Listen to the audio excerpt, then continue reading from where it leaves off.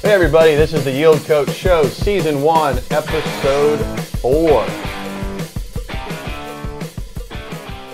All right, as you know, with this show, we, every episode, bring you dynamic entrepreneurs, real estate investors, business leaders, inspirational guests ready to open up, share their story, the good, the bad, and the ugly, so you can learn lessons, gain advantages, and accelerate your own success. I am floored to have Eric Bumgarner join me today. I'm your host, Ian Brown. I left that out. And Eric, I'm going to give you a short bio. He's going to tell you a little bit more about himself. But Eric is a veteran of the U.S. Air Force. 10 years in the commercial real estate business, focusing on industrial properties. He is a CCIM. He is the Senior Director of Colliers International in Northeast Florida. He is also leading a team of other agents. He's closed over 600 transactions. He's transacted over $400 million in commercial real estate value, and he has transacted and closed deals in over 7 states. With that, I couldn't be more excited to introduce Eric Bumgarner. Thank you. All right, Eric, we're going to jump into just a little bit of your background. If you could tell us a little bit about your story and how you came to be here on the show today. All right. Well, thanks for having me, Ian. I don't even know where to start, but like Ian, like you said, I've been in the business about 10 years. Just kind of never had an intention growing up. Never realized I wanted to be a commercial real estate broker. Knew nothing about it, and it's weird looking back when I was younger. I didn't even look at commercial buildings and just have no understanding of how they came to be, and I think that's how a lot of the population is. And but right out of high school, I joined the Air Force. I never had intentions of going to college growing up. I was a troubled youth, and so I needed to find something to do to keep myself out of trouble. Joined the Air Force right out of high school. I did electronic warfare, worked on the C-130s and HH-60 helicopters. Went to Pakistan, met my ex-wife. When I got back, got out after my term, and then worked in a couple industries in low voltage industry with home building, and kind of worked my way up through that, where I ended up being in sales, because as a service technician I was upselling the customers more than the original salesperson, just because I knew the product and wasn't even trying to sell anything to them. Recession hits, no more homes being built, and so nobody's buying any upgrades. Lost my job, lost my house, lost my wife. It's like, crap, what do I do now? So being in the Air Force, I had the GI Bill. So at 29, I went to University of North Florida to focus on figure out what to do with myself. Took a time out, waited tables at night, went to school, got my bachelor's in 3.5 years. And towards the end of my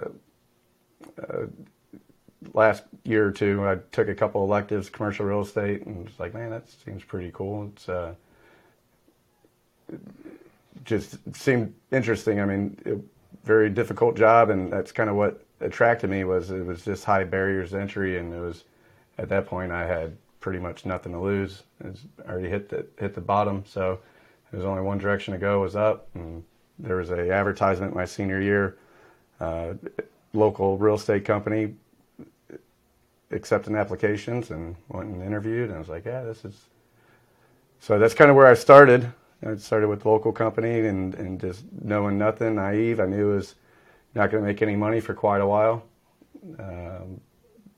At that time, I just had a kid who was probably about a year old. Her mom and I weren't together. I was working my butt off. She thought I was a fool for getting in that business because I wasn't going to make any money, and just kind of grinded my way up, and now it's kind of all ancient history. But well, one thing that strikes me about you is, we've had some guests on in the past, like we had Pocky previously, and I think of like passion. I think of, we had Lauren Wyckoff on. She was building communities, and like her whole thing is like how people interact with one another and creating environments. With you, I have a couple like words that just jump out, but it's just one of the main ones I think of is focus. You're very focused and intentional. And I wonder, were you Were you always like that? I mean, you're the kind of guy that can map out a daily, a weekly, a monthly, a 1, 3, 5, 10-year vision, and none of us can totally control where that goes, but you are way better than the average professional at marching through a vision flow chart. Have you always been like that, or did you kind of pick that up in the military? Was it self-taught? I think it's very admirable. I don't know. I mean, it's I'm sure to some degree my younger years maybe, but I mean, to going in this business, I knew, by that time I was, when I got in, I was about 30, 31, and so had quite a bit of life experience and just knew if there's any shot in hell to make it in this, you had to dedicate every second of your time. And I didn't come from silver spoon family where my dad owned a brokerage house, and yeah, I didn't luck out on the that. Usual ways into commercial real estate. So that, there's only one way, and it was just sacrifice, and I just knew I had to dedicate every second of my time learning the industry. I mean, I just obsessed over it. I mean, I was literally all I did was read, study, drive the market, try to understand it, and you hope everything you're doing is going to actually pay off, and you're going through all these exercises you read about in the training, and just you're like, man, I sure hope this pays off. I mean, first couple of years were tough. I was living in a tiny little apartment and eating ramen, and really had nothing else to do because I didn't have any money, so just keeps the distractions low when there's no budget to go out and exactly. socialize or take girls on fancy dates. Couldn't go dating really, and, so it was easy. Yeah, that's funny. I remember. So just for the audience context, I've known Eric for quite a while, the better part of 10 years, and so I've been fortunate enough to watch his path. His journey has been really extreme. I mean, his ramp up in industrial brokerage is, I talk about it to people in the industry all the time. He literally just told you he came out of the Air Force, GI Bill. He's going to school at University of North Florida, comes into an elective commercial real estate course. It kind of lights him on fire. And really, once he sunk his teeth into that and he decided that's where he's going to go, he never turned back. He's a top producer at the top brokerage house in Northeast Florida. So his concentration is in industrial properties, and we'll jump into that asset class in a minute. But one thing you said that was kind of funny is, growing up, you'd see these commercial buildings, and you're like, you never think somebody's transacting or brokering. You're like, who owns them? I remember as a kid, walking into big, 20-story office buildings. I just assumed they were like owned by the city or like some faceless corporation. Yeah. I would have never thought, as I got older, I ended up appraising hotels, brokering hotels, meeting the individuals that own the hotels. When you're young, you just think of like selling real estate as you just sell a house, and to be able to do it on such a large scale takes a lot more training, financial analysis. Your soft skills need to be pretty well honed because, in your world, these investors, you're not going to be fooling them. You show them an accurate picture, and they can decide on their own if it's investable or not. It's not like residential where necessarily someone's going to stumble into a property and buy it strictly on passion. They're going to buy your warehouses or strips on cash flow and IRR, or maybe they're an owner user. So backing up just a little bit, your military service. Thank you. Mm-hmm.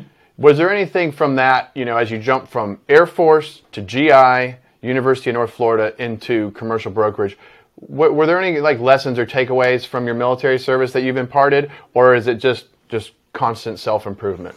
Yeah, no, there's definitely the military service, kind of the things you learn and instill, brainwash you into, and it's part of the program, and just I think creating those high ethical and moral standards is, kind of the foundation. And one of the big things that separates the Air Force from the other branches is their attention to detail. And the reason being is when you're working on multi-million or billion-dollar aircraft, there's no margin for error.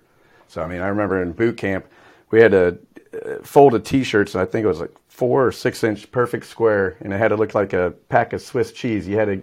And we'd be out there with tweezers pulling. It had to be absolutely perfect. Wow. It looked like a pack of Swiss cheese or something. And so, yeah, I guess perfection and just attention to detail is, there's no, with investors, there's no room for error. I mean, so that's one principle that I know is carried with me, and it might even drive my wife nuts. Well, so much detail. Yeah, right. yeah, exactly. There's only one way of doing it, the right way. Right. Exactly. And just being honest. I mean, you're not going to get very far in this world. You might get far for short term, but not long term.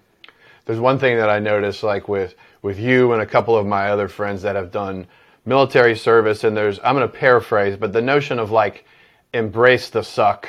And what I mean by that is like, you're not naive to the fact that things will be difficult. You're not naive to the fact that it may be a long, difficult period, but embrace it. Embrace the pain, jump in the pain cave, embrace the suck, and these are some terms I've heard from guys that had military service. I actually hear it used sometimes in like CrossFit type communities. Not that I am in CrossFit, but I think the notion of like, it's going to be difficult, suck it up, run through it, and just brace for it. I think that this show is, a lot of the audience, investors, maybe they're entrepreneurs in real estate, maybe they're not in real estate, but I think most of the people that have broken through and are starting to have success, they understand there's not quick money.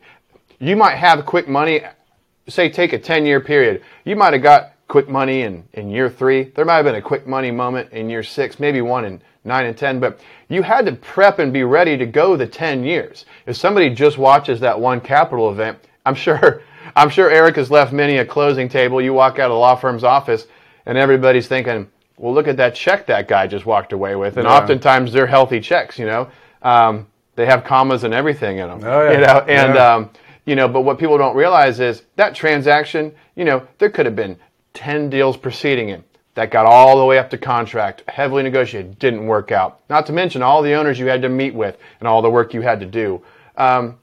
There's definitely, I've heard that, it's just so easy, deals just fall in your lap and you don't, I'm like, no, you don't even understand. Yeah, there's been deals that started 5 years prior and just many issues, environmental issues, or just other issues with the property. But yeah, to go back to the beginning, when I got in the business, one thing I can't remember exactly what you said, but just kind of suck it up and embrace embrace the suck. Embrace the suck. Yeah, and you probably remember, when I was in great shape when I started.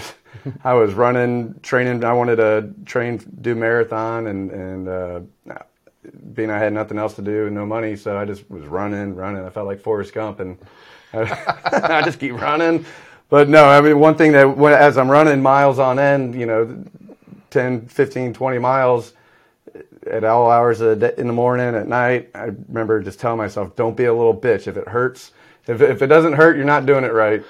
And so, yeah. If it's easy, then everybody would do it, and I totally understand. And if you're trying to avoid the pain in your entrepreneurial journey, or your business journey, you're probably not going to get where you want to go. No. If you spend all your time maneuvering around the pain points, you're probably just never. You're almost better off just like jumping right into the worst of it.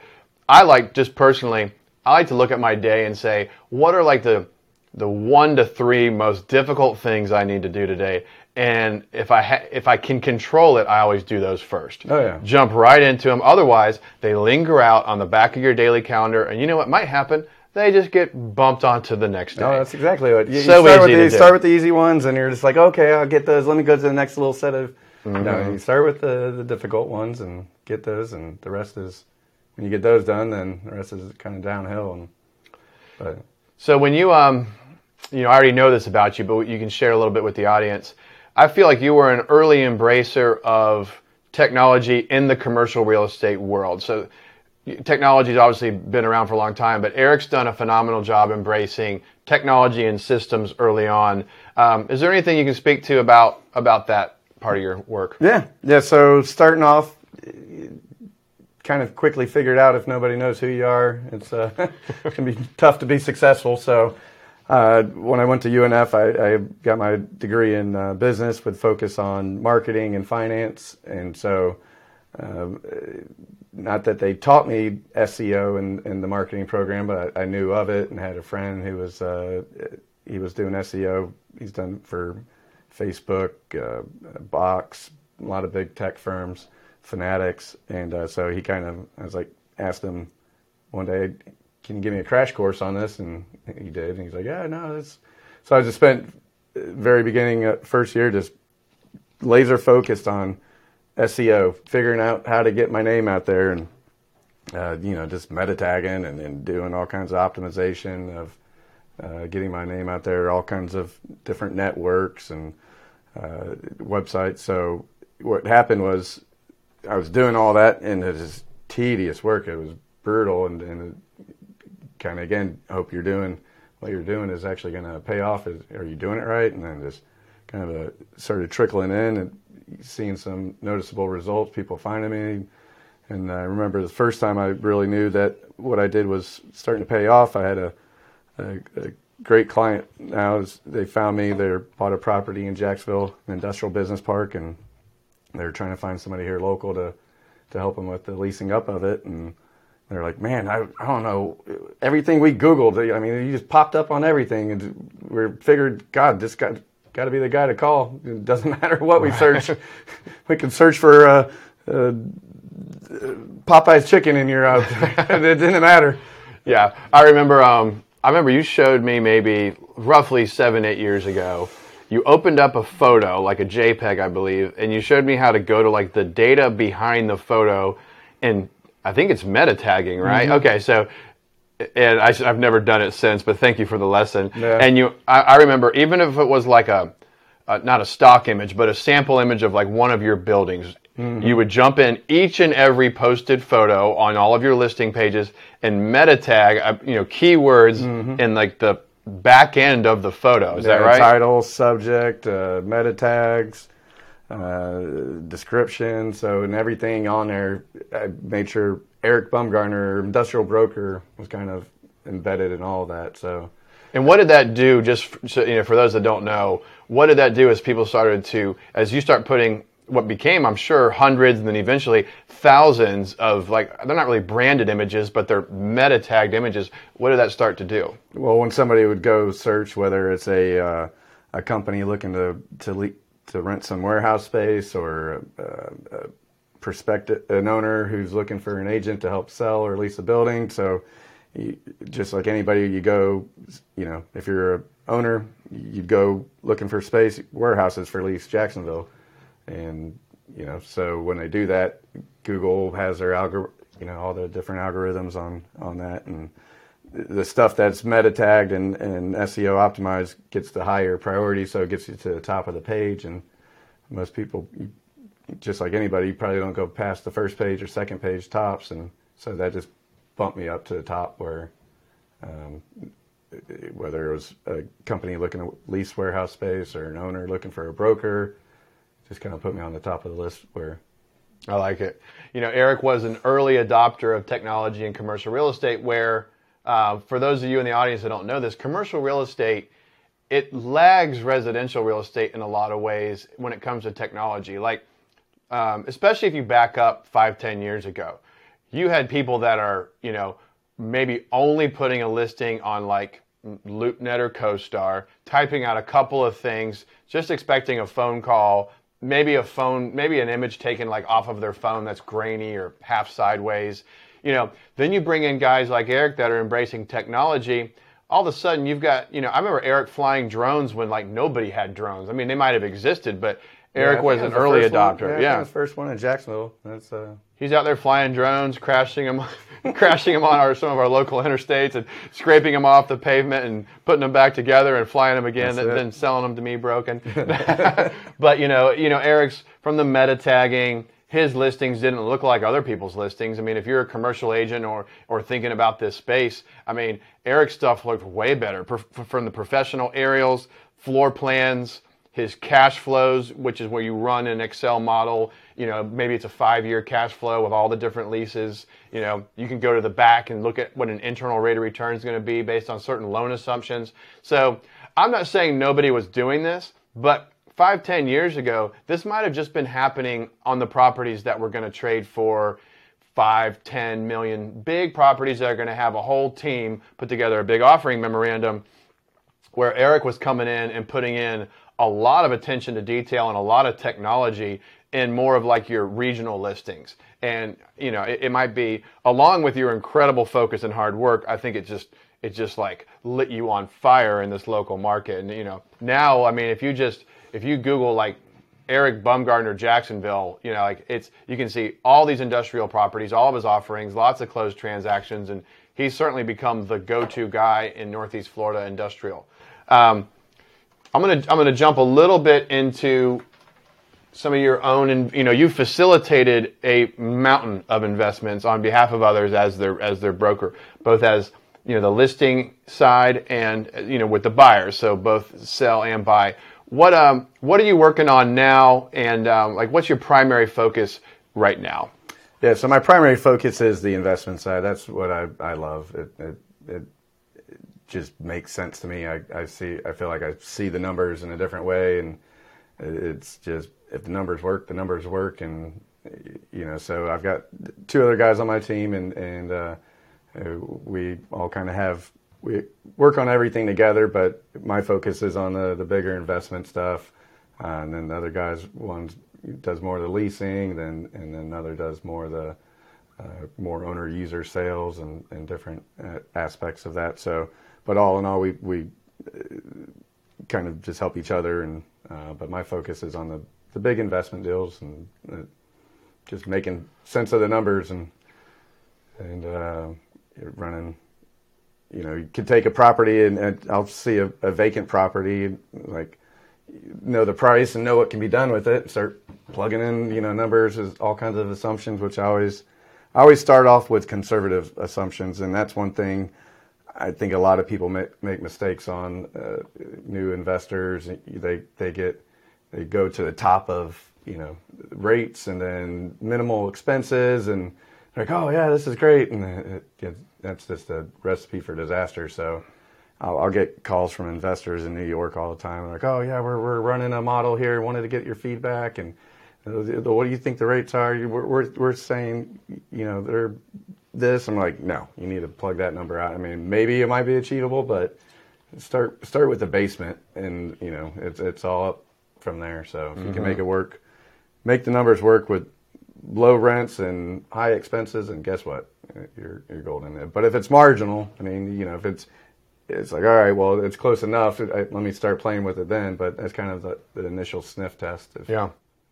It's so for those that don't know the term investment sales, that's when Eric would go out and put, let's say, an industrial property up for sale that likely already has a tenant in place, income and expense is already historical, and you can analyze it and plug in what debt you're going to use and decide a rate of return, versus like an owner-user property. Maybe you have a plumbing company, electrician, logistics company. There's no shortage of companies, and maybe they just need to buy a warehouse, maybe with some surface storage, and they're just going to use it for their own business. So Eric's saying what he's trending towards is investment sales, where you need to look at these deals like the investor.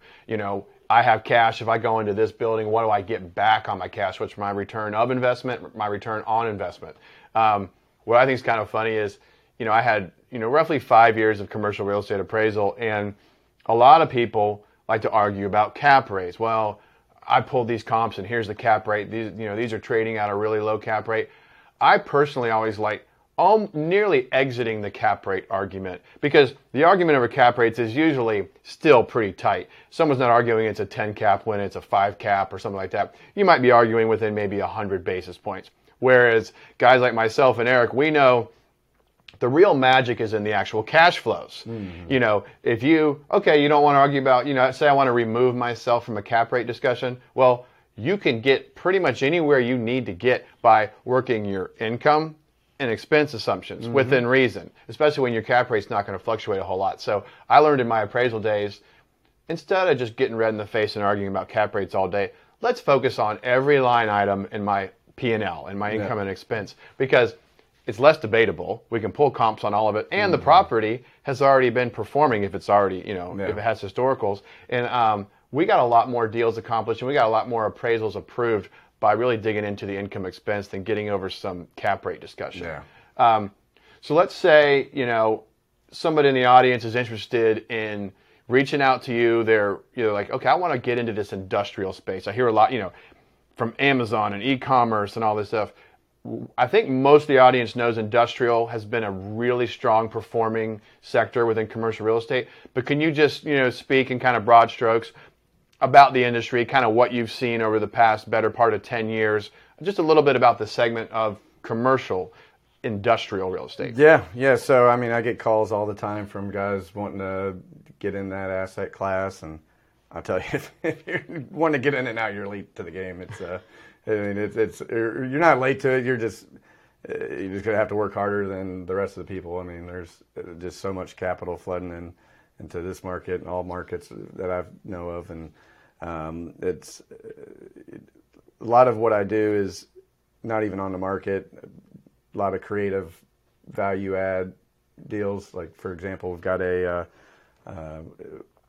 one of my team members was calling on some owners, and there was he had a warehouse which he didn't end up wanting to sell, but he had this other 20 acres of really good industrial land that wasn't improved, but it was somewhat improved, but not a whole lot.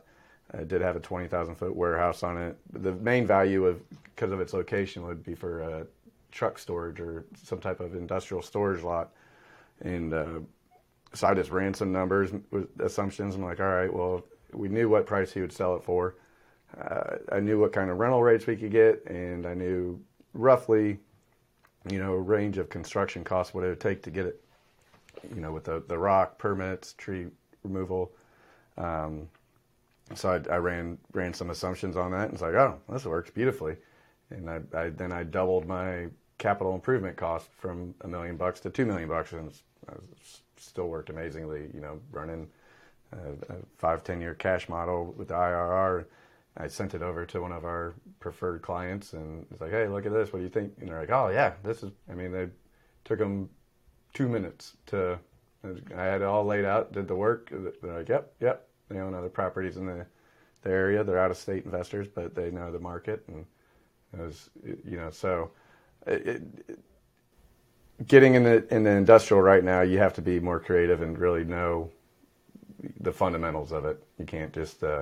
I talked to a guy yesterday who was asking me about the rates for storage lots per acre per lease, and he's like, "Is it true there's $6,000 an acre a month?" I'm like, "I don't know where you heard that from," but no, not at all, not even close. So, they're like, "Yeah, we thought that was kind of high."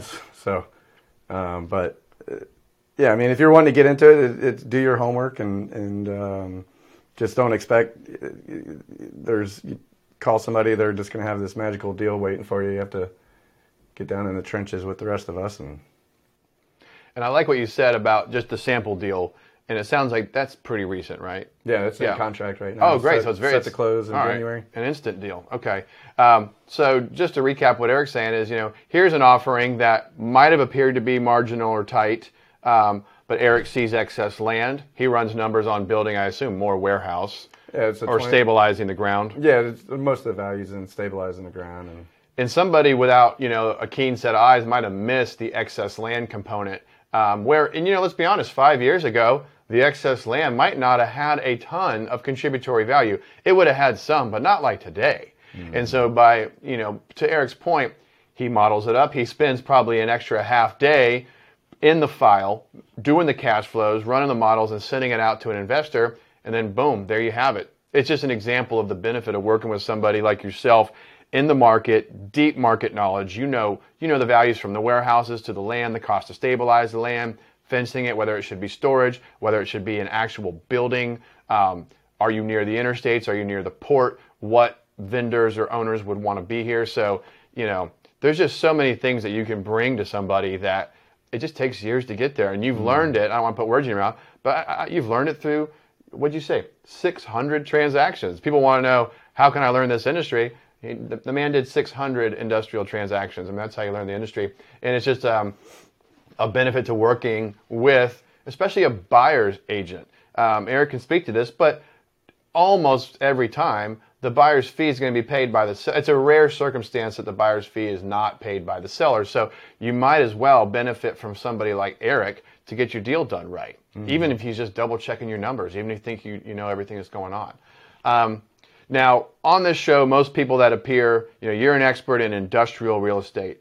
I believe, and you can tell us, you've gotten into some of your own investments outside of your primary residence. And if you could speak to the first deal you did, and I think Eric did something that I'm a big fan of, which is trading services for equity. But I'm going to let Eric speak to that on maybe one of his early deals. Yeah. So one of that first client, that big client I mentioned, where it paid off with the SEO. They found me told me, they're like, oh my gosh, everything we searched, we found you. So I helped. From that point, they had reached out to me, a group in Colorado, family, awesome guys. They're friends of mine now. They originally contacted me to help them with the leasing, and they quickly realized how much I got it on the big scale, more than the leasing and the investment sales. So they're like, yeah, let's find more of these, and so from that point we just started, because I leased up the property that it was when they bought it in 2014. I think it was about 50% vacant. Bought it at a 10 cap. And it was a 10 cap with a 50% vacancy? Yeah, Nice. it had 25 bucks a foot. Woo. Oh my gosh. Glory days. Oh my gosh, I know. Way below market rent. It was beautiful. I mean, it's which I leased that up in 6 months. So they're like, all right, well, we need something else to do. And so we hunted for properties, and I helped them buy 5 or 6 more.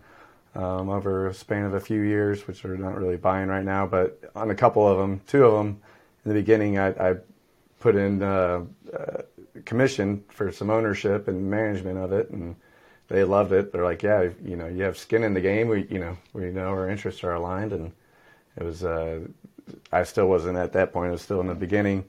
It wasn't making great money, but I knew it'd pay off in the long run, and to sacrifice the commission for, the smaller interest of ownership. Mm-hmm.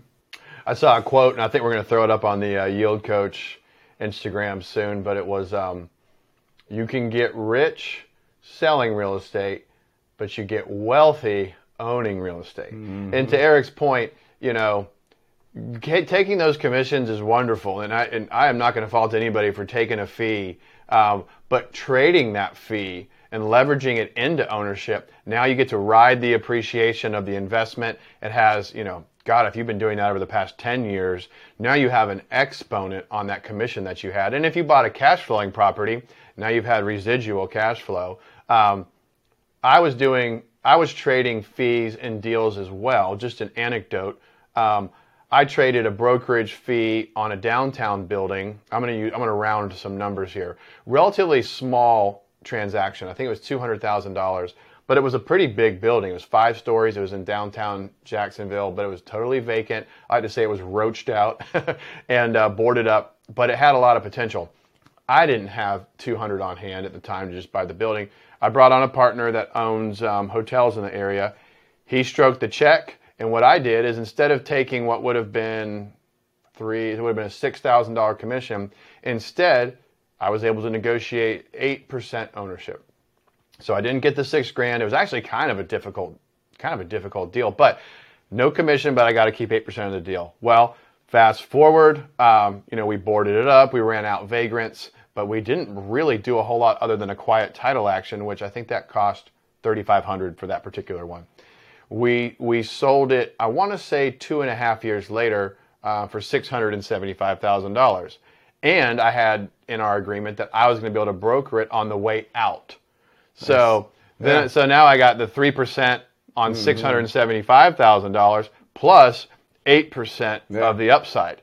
So all I'm saying is, I traded a $6,000 fee for a combined probably $60,000. Did it take some patience? Was there some time? Yeah, but I got to work with a professional. We got to do the quiet title. You learn a lot from working with these high-end clients. I think one thing that commercial brokerage get that allows them to become like investor developers faster is just what we're talking about. By facilitating these commercial transactions and doing a good job, you're right there looking over the shoulder of the principals. And if you have an eager mind, you can learn so much. I know Eric has. Yeah. I mean, it's amazing how much I've learned from my clients, that have done very well from Saudi. I take bits and pieces from every one of them, and they all bring different, years of experience and skill, and I love it. I'm just a sponge, and I take care of them, and they're happy to share that, and cheer me on to whatever kind of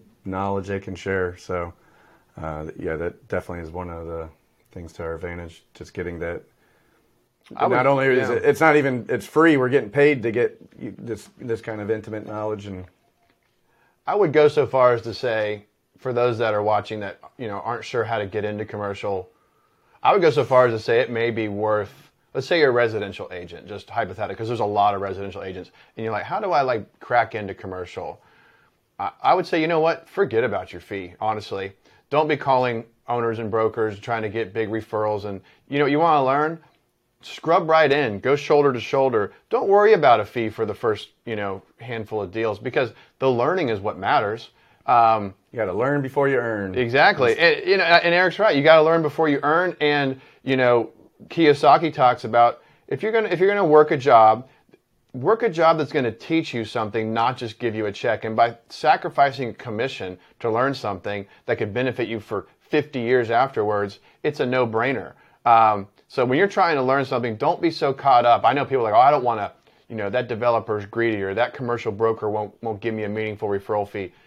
Don't get into that little pissing match. Take the learn out of it. And I think so many people are just kind of selfish, or just can't get past that. And that's kind of what I've realized separates just the sacrifice is a huge, sacrificing a fee, sacrificing time.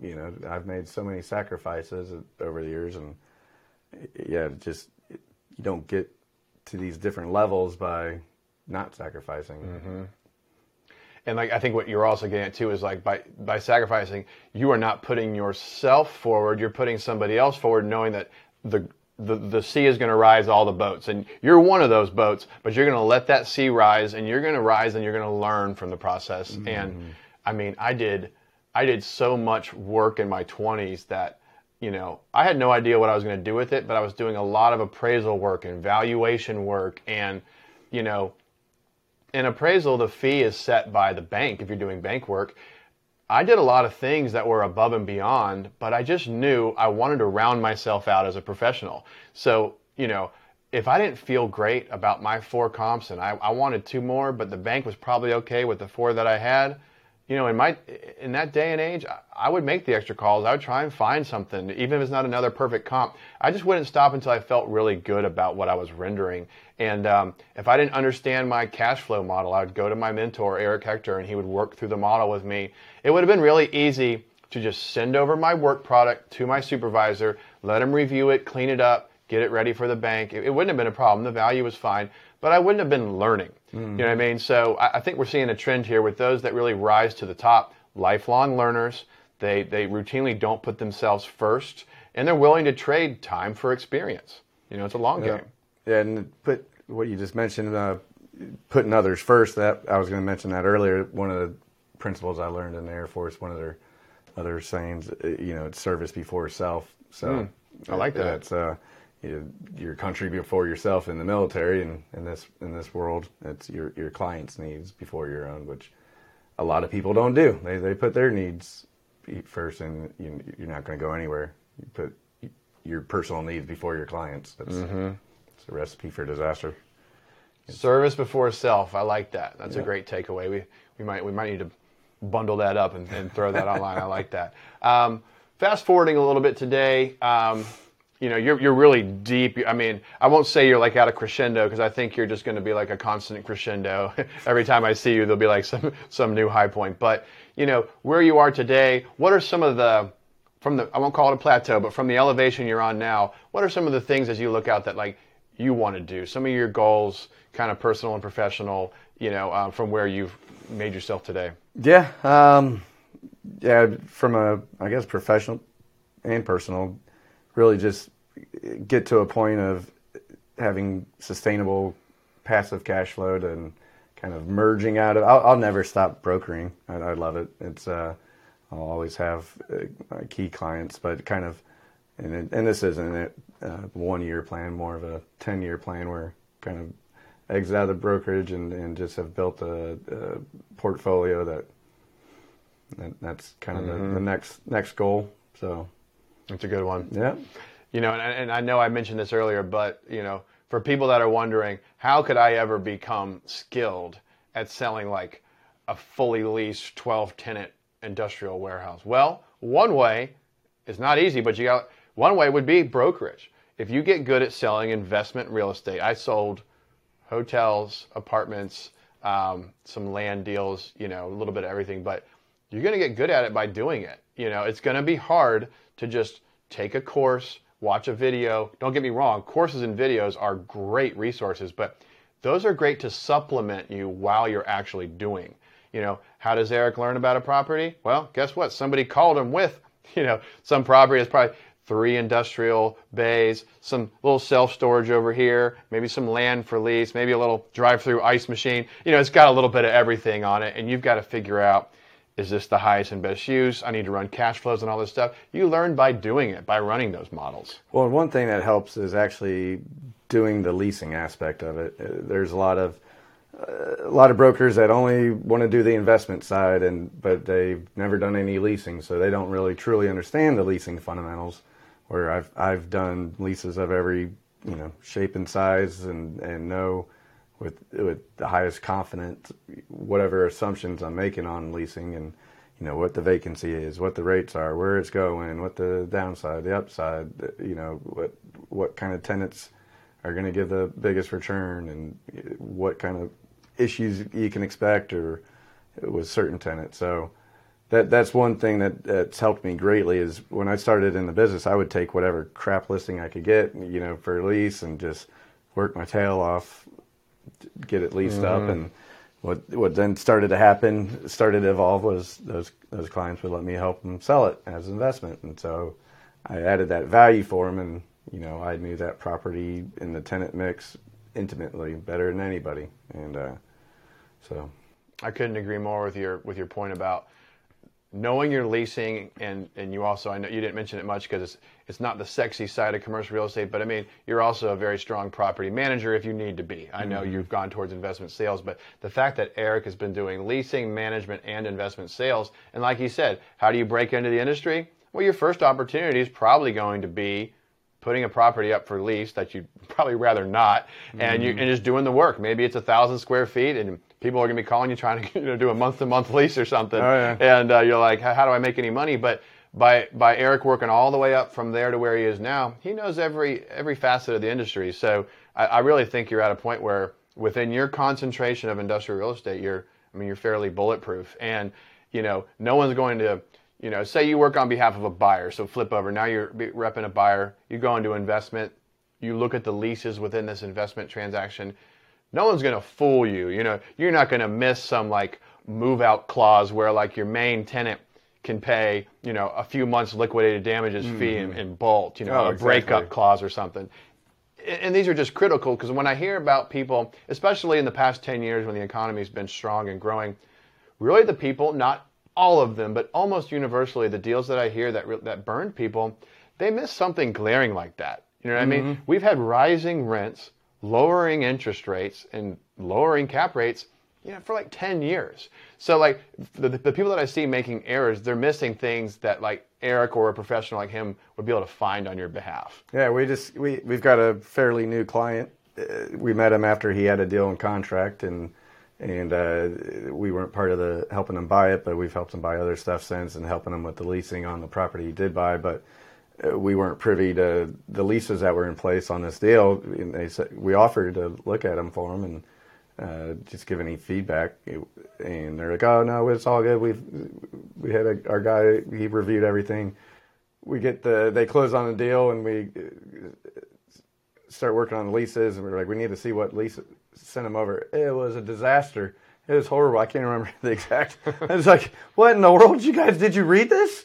I forget what it was exactly, but it was bad. I mean, we're still dealing with it, and And there's some of it we're able to work through and get straightened up for them, but there's one or two they're just stuck with for a little while. Mm-hmm. They're not getting rid of that. So you've told us how you've traded some fees for equity. It's been a good move for you. Obviously, if there's brokers or agents listening, you don't really want to do the trade fee for equity with just anybody. These want to be like your better clients, people that you trust, because again, now you're going into a partnership, more like a marriage instead of a quick pop of a brokerage fee. Oh, yeah. So that would be my one cautionary tale is don't do this with just any client. Yeah, I've had people ask me, like, I appreciate it now. I'm working on my own stuff right now. Yeah, no, there's only a handful of people. There are deals that you're better off just taking your commission and leaving. And maybe even if the deal is great, juicy, has great margins, if I go into better partnership with this particular group, I'm never getting out alive. I'll never see the money that I think I'm going to make anyways. So you want to be very selective in your partnerships. That's a topic for a whole nother podcast. What deal so far, and there might be a handful, taught you your greatest lesson to date? And again, it could be one of a few. And what was it? In what capacity? Well, like if you got into a deal where by the time you got out of it, or maybe it fell apart, you had an epiphany that kind of changed the way you think or approach the industry forever forward. I know I'll just speak for myself. When I was initially getting into commercial brokerage, this sounds so naive now, but if somebody emailed me or shook my hand, I put too much weight on probably informal communication because I'm naturally trusting. I just do what I say, and that's just how I was raised, and that's just how I operate. But I got, for lack of a better term, I got cut out or minimalized on some deals early on that I could have avoided just through better documentation and papering up, so to speak. Yeah. So that's one of my big takeaways was there were some deals that, and the worst thing is when you don't have any money and here you are giving away. Yeah, you're accidentally giving away, all of this income. And the truth is, I hate to say it, the industry sees you as green. They're taking advantage of you at that point for a reason. Oh, yeah. It's kind of like tattoo on your forehead. Yeah, you've got a neon flashing sign. Yeah, sucker. Yeah, that made me grow up pretty quickly. So that's just an example on my end. No, and then, to that extent, the industry, they're shrewd. It's hardcore. People will look for opportunities to screw other people over, and as you get more seasoned, you're able to sniff those out and just avoid them altogether. But sometimes you can't avoid them completely. But getting everything in writing. It's but there's certain clients, I would never worry about it, but we still have to get in writing, and certain things you want to put in writing and certain things you don't want to put in writing. It's like, it's like, all right, well, do I want this? I'll call this person, and not that it's wrong or dishonest, but just being very careful on how you communicate is a key aspect. I think picking who, obviously when you start off, you just get whatever business. And, when I started off, I had a lot of clients that I would never work for again. And that's just part of the sacrifice, though, and it's those dishonest people, just trying to avoid them. And so one thing that I learned over the years too is it takes the same amount of time. Actually, it probably takes less time focusing on bigger deals than it does the smaller deals. And I talk to my guys all the time. It's we don't have the time for that. It's but that comes with time. You can't immediately go into that unless you're sitting on a huge savings or trust fund. And I totally understand, and I think what Eric's saying should resonate with. Which you did well, though. Your first big deal. You spent an entire year on that. You were so laser focused on selling that hotel. Yeah. So my first year of brokerage, I would not actually recommend people do this, but I went straight into what Eric was calling investment sales is the term. So I'm selling an investment deal, and my concentration before brokerage was in hotel appraisal. So I understand hotels, cash flows, franchises, and I know the parties. I know who lends on them. I know who buys them. I know who owes them. So I go into that in Northeast Florida, and I had a handful of hotel listings, whether they're kind of pocket listings or full-blown signed committed listings. But the challenge is, in between, I had just no cash flow. It's just like a melting ice cube, and it was like melting with a hairdryer on it. It was going really fast. And I was coming right out of law school, and you come out of law school with six-figure student loans that are on income-based repayment, but still everything's just chipping away at that modest little nest egg you thought you had. And ultimately, I did sell a $5 million hotel that had like a gross commission over $200,000, and that was it. That kind of set me on a path. But to those that are listening, what I should have done is more like what Eric was doing. He's doing some leasing. He's doing a little bit of property management. He's still got some investment sales. He was diversified within brokerage, where I'm like Don Quixote charging these windmills, or I'm out in the Serengeti hunting elephants when I probably should have snagged a few rabbits here and there. I mean, as long as you're laser focused and you had the means to do it. Yeah. Yeah. I think in a perfect world, it might be a 50-hour, 60-hour plus work week instead of a 40-hour, but if you can find a way to have keep the lights on cash flow, it'll allow you to pursue the bigger deals, because you won't die on the vine so fast. Your rate of attrition gets stretched out a little bit. But there's different philosophies. Some people say, burn the ships on the beach. There's no going back. I'm either selling this hotel or I'm going bankrupt. By God. So who's with me? So it's just, you got to know yourself. You got to know your personality. Are you someone who's self-reliant? What's your spouse going to think of it? Like the whole, do you have kids? What are your contingency plans here? So for me, it worked out. But I will say in hindsight, it was a little on the reckless side. But hey, here we are. Does take a little bit of good fortune. All right, so moving just a little bit into the, kind of start wrapping up here. Your greatest, if you have like an influence or an influencer, or like maybe there's some books or an individual, what's kind of had a big imprint on you? Was there anything that you took in that you were like, wow, that's kind of changed the way I think about stuff? No, man. I don't know if this changed the way I thought about stuff, but I will say when I started off, and hopefully it doesn't offend anybody. If it does, well, whatever. When I had no money, nothing to do, I read, I think, probably every Donald Trump book there was, Art of the Deal, and all the real estate. I was just fascinated by, these creative transactions he would do, all the different moving pieces.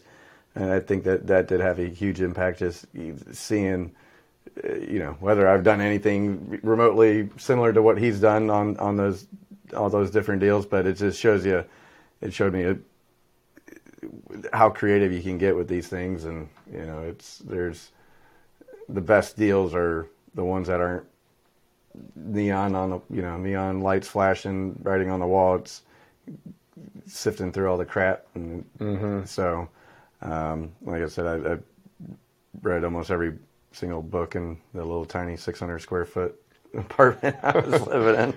Your reading studio. Oh, yeah. And then the clients along the way. I've learned to gravitate and absorb every certain clients that are just a wealth of information and take care of me. I take care of them. And I'm glad you said clients, because if you do work let's say you service investors, I've done real estate law, the title and escrow and brokerage and appraisal. If you're lucky enough to service an industry that's already in investment and you have a chance to learn from your clients, I mean, it's like a free internship. And the brokerage, honestly, is probably the best, because you're really like shoulder to shoulder or looking right over their shoulder. They make the decision, but you're laying everything out. And then they're telling you, after you lay things out, what else they need to know. So you start to think, well, why'd they ask that question? I remember early on, somebody was like, I want C-class concrete block, multifamily, Northeast Florida, and we'll pay up to $20,000 a door.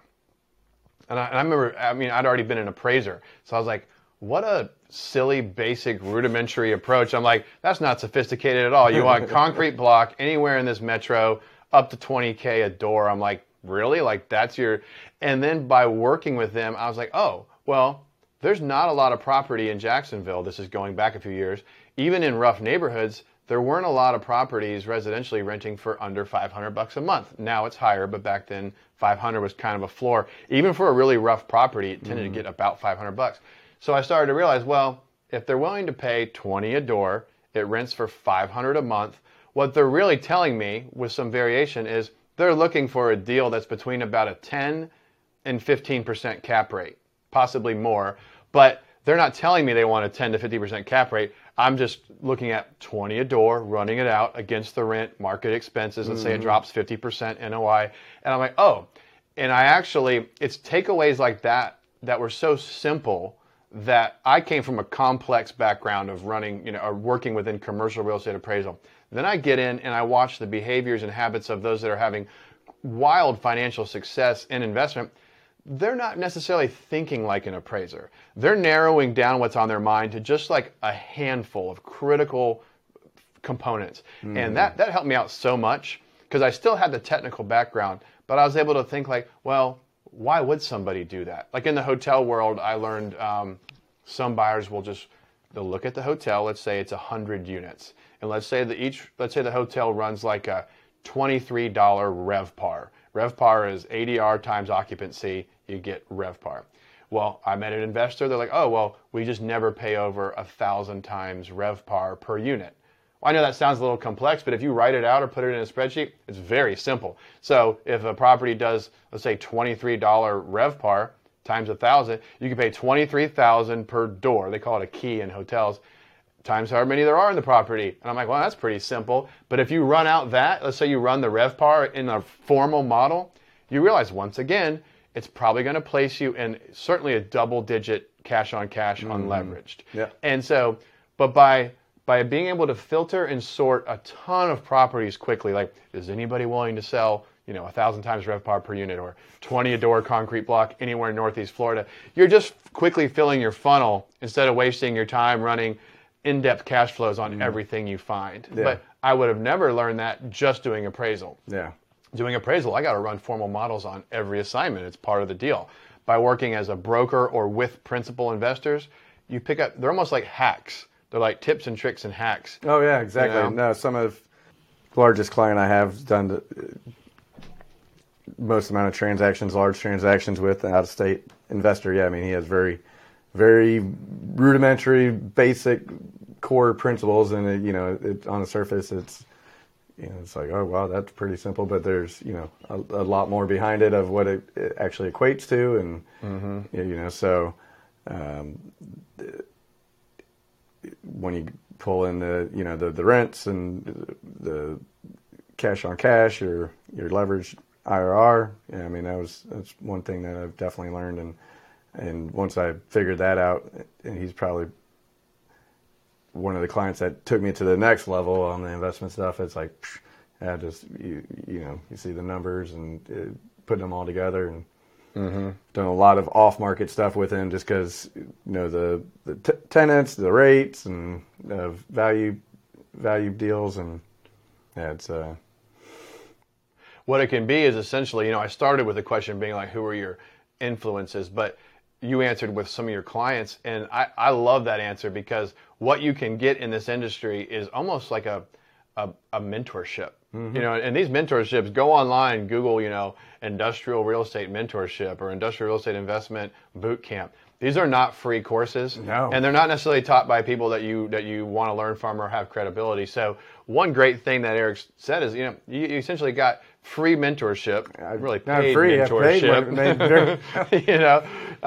Blood, sweat, and tears in the beginning, and then it starts to bear fruit, and now you're doing your own investment deals.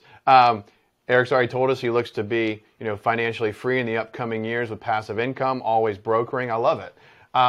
Let's jump into just a couple of hobbies and interests. People know, a little bit of what you're up to in your personal life. And I'm going to go ahead and wrap it on down.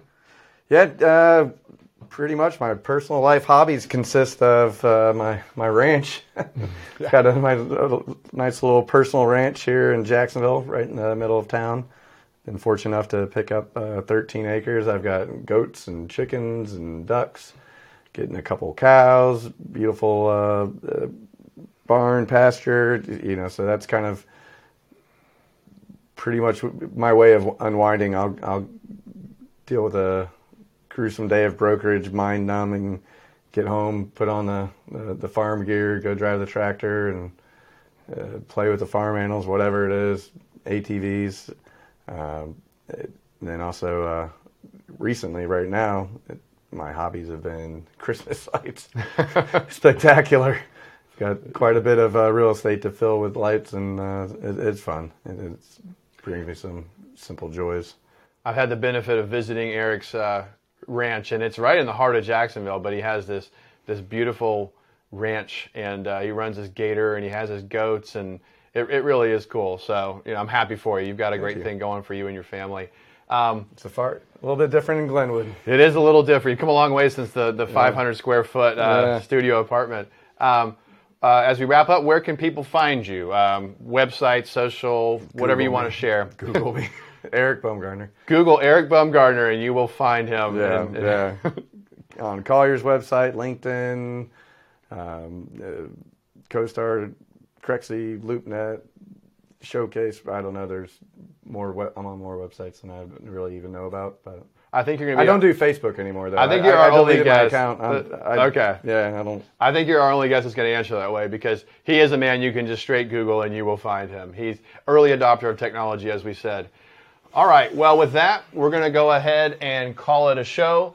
I'm your host, Ian Brown. You can find us on Instagram, Yield Coach, Facebook, Yield Coach. I mentioned before we're trying the TikTok thing. I don't have it figured out. This show will be on all of your podcast networks, as well as our YouTube channel if you want to watch it and see how handsome we are. And with that, we'll keep you posted on any upcoming events. And this is Coach Brown telling you to leave it all on the field. Bye.